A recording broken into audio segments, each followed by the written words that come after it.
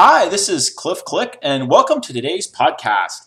Today I'm going to step you through a process, a pretty standard process I do for cleaning up somebody else's real code. This is a tech debt elimination in preparation for doing some sort of more interesting work on somebody's code.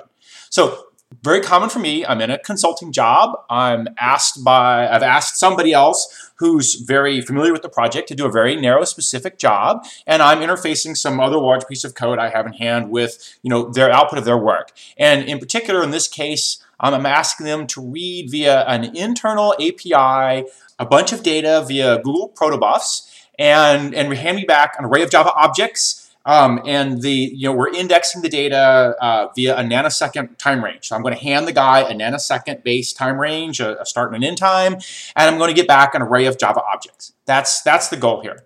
So it turns out that there is a bug in the API. The person I'm asking to do this job cannot ask for more than 500 records at a single nanosecond of time. And so if there's more than 500 at a same nanosecond, you just simply can't get them. And so at the moment, we're going to work around this. We reported this bug to the right places, and then we're going to work around it by saying, we have to have a loop. We're going to get 500 records at a shot. We're paging them in, obviously. But at a single nano in time, you have to ask again for more records in case you didn't get them all if you capped out at the 500. So, you're going to have an outer loop to page. You're going to have an inner loop to handle more calls at the same nanosecond time range. Some deduplication has to happen because if you got some of the records at a particular nano and then you asked again at the same nano and you got another 200 more, you have an over-reporting and you have to clean it up.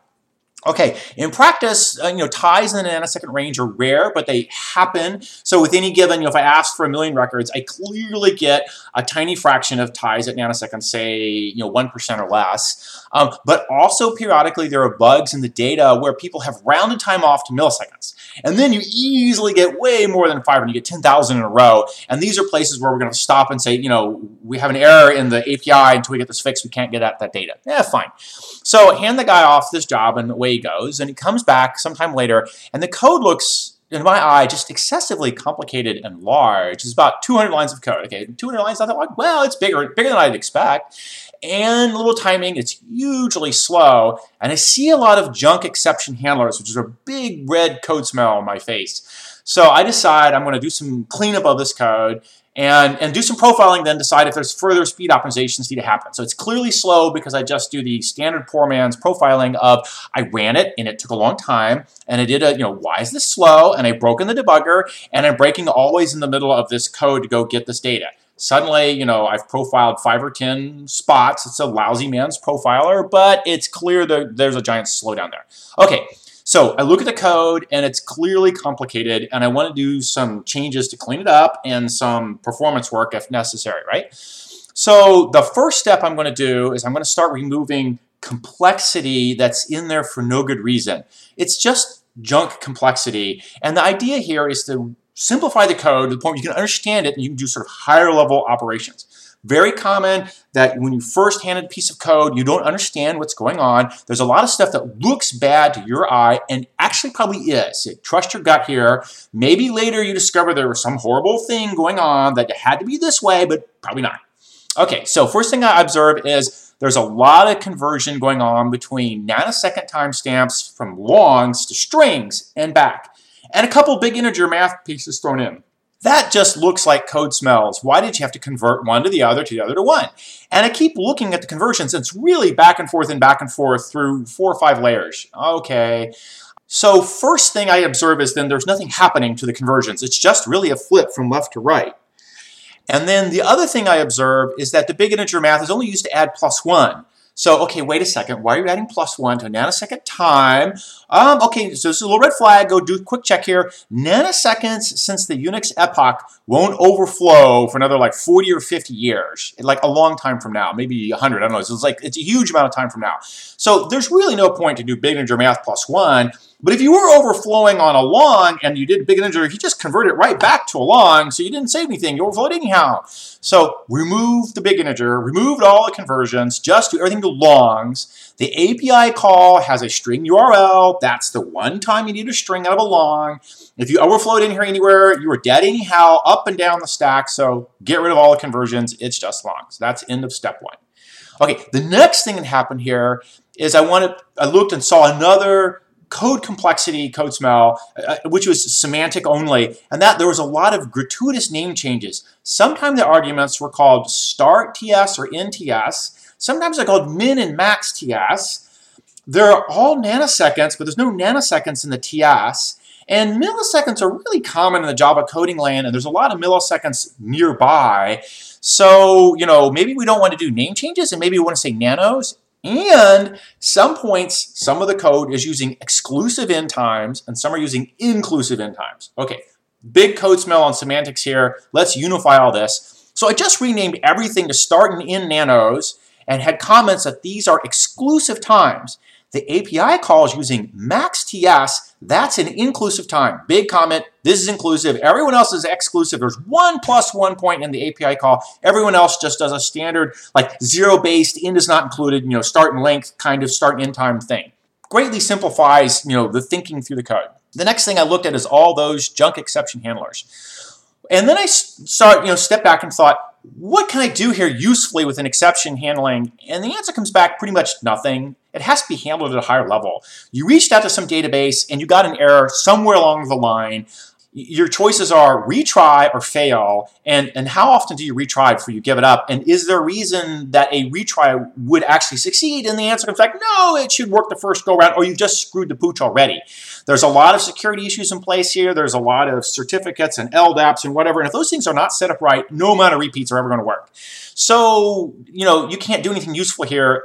You have to hand this exception back to the user visible handler, which is going to go to the GUI and pop some sort of warning, or to the command line logging, say, hey, your LDAP wasn't set up, you have no chance of getting anything to work, or whatever it's going to be. No point in doing any exception handling here. So then I look at what the handlers that he had in place were doing. Nearly all of them were of the form of catch and rethrow. So they still threw the same exception, except actually they threw plain old capital E exception, so the upper levels didn't have to have anything but a plain capital E exception handler. And they added a unique string message, but they lost the original stack trace, and they just converted the original Java typed exception into a string form of it when they passed it along. Nothing useful was being done there. There was no handling that was productive there. Right? And you want those stack traces. That's how you debug later. Just catch and replace with a string is useless. Just catch and rethrow is useless.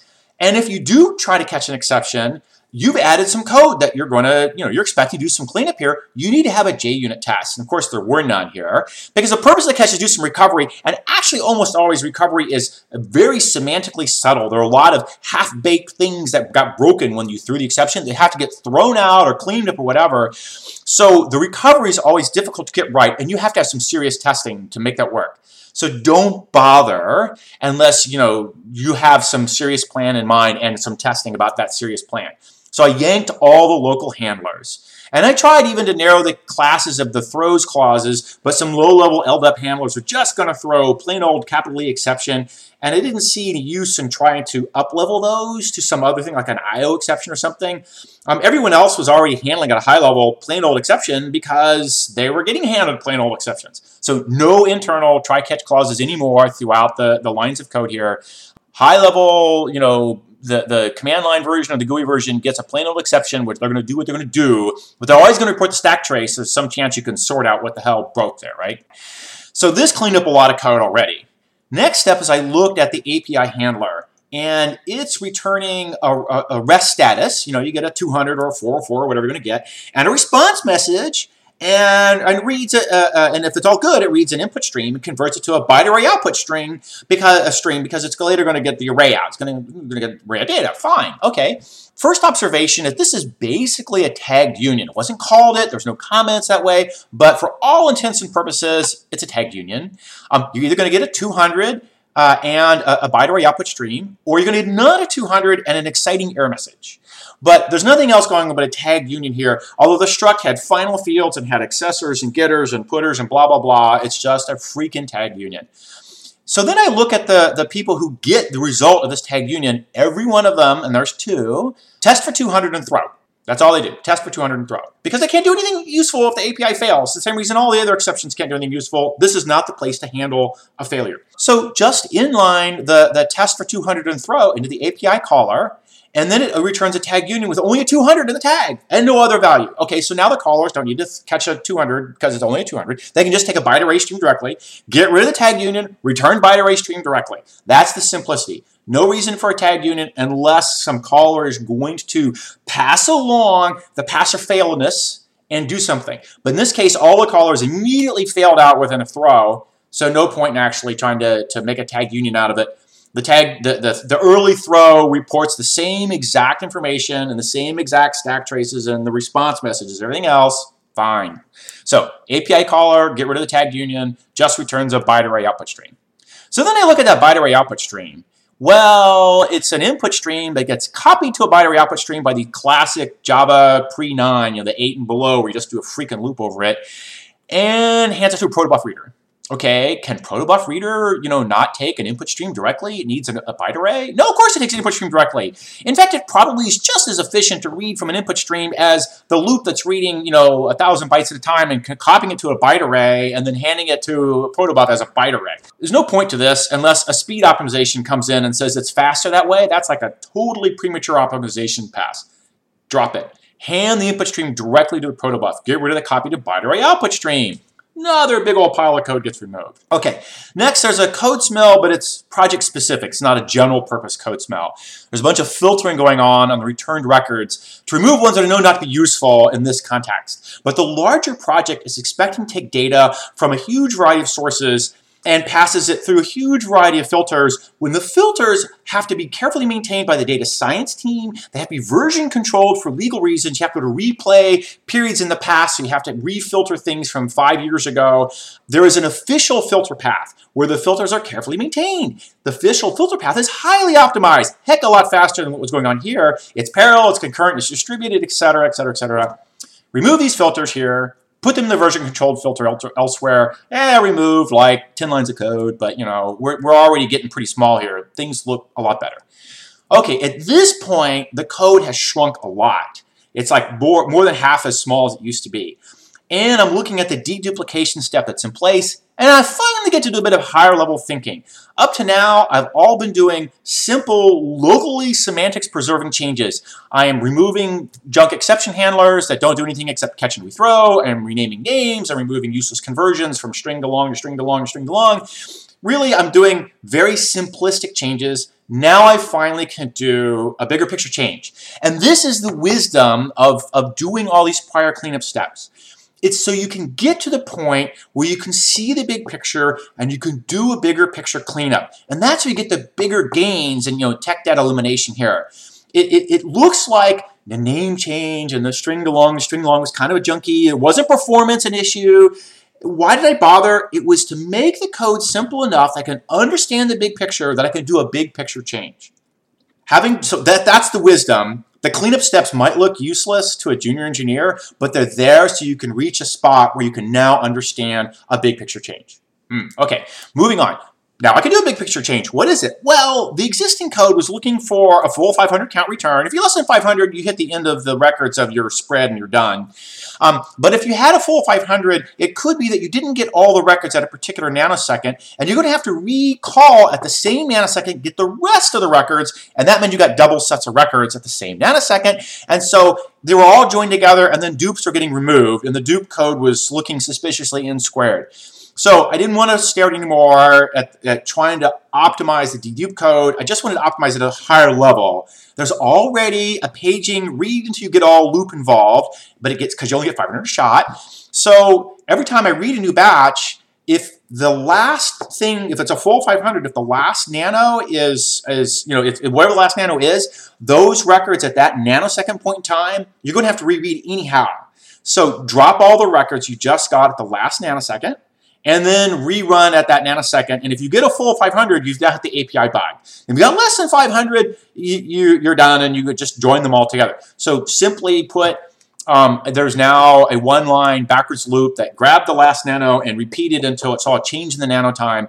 And that was just took an array list and cut the length down on the array list to drop the remaining elements, and then reran the loop, the main reloop, which is going to rerun at that same nanosecond and append those new records right onto the array list. So remove the dedupe logic to remove the n squared thing with a one-line backward scan.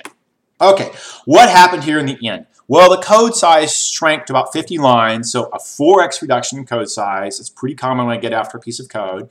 The exception handling is very clean and obvious.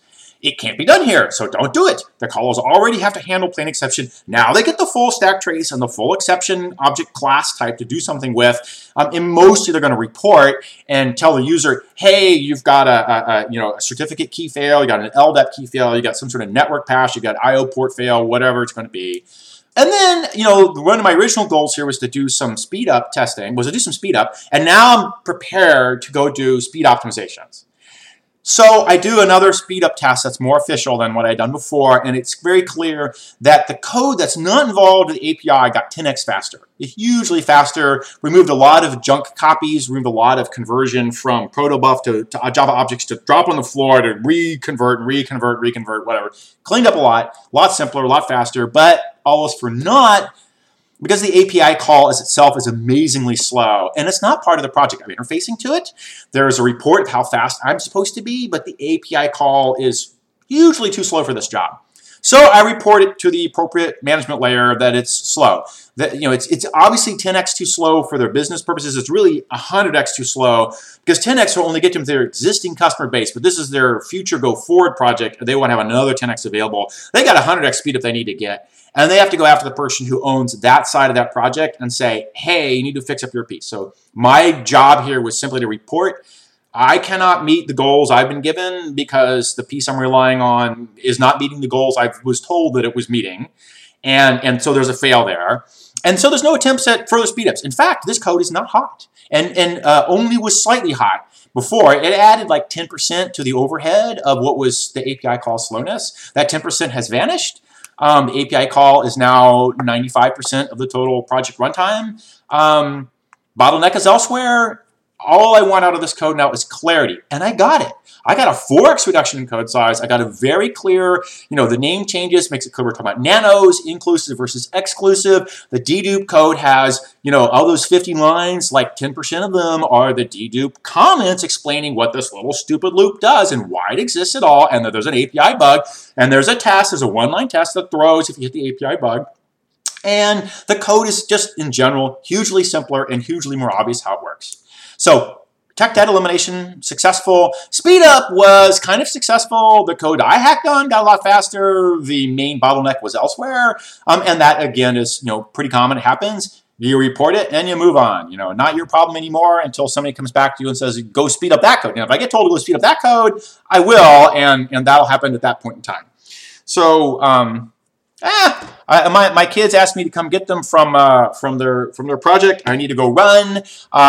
So may all your tech debt elimination phases be successful. Thanks. Bye-bye.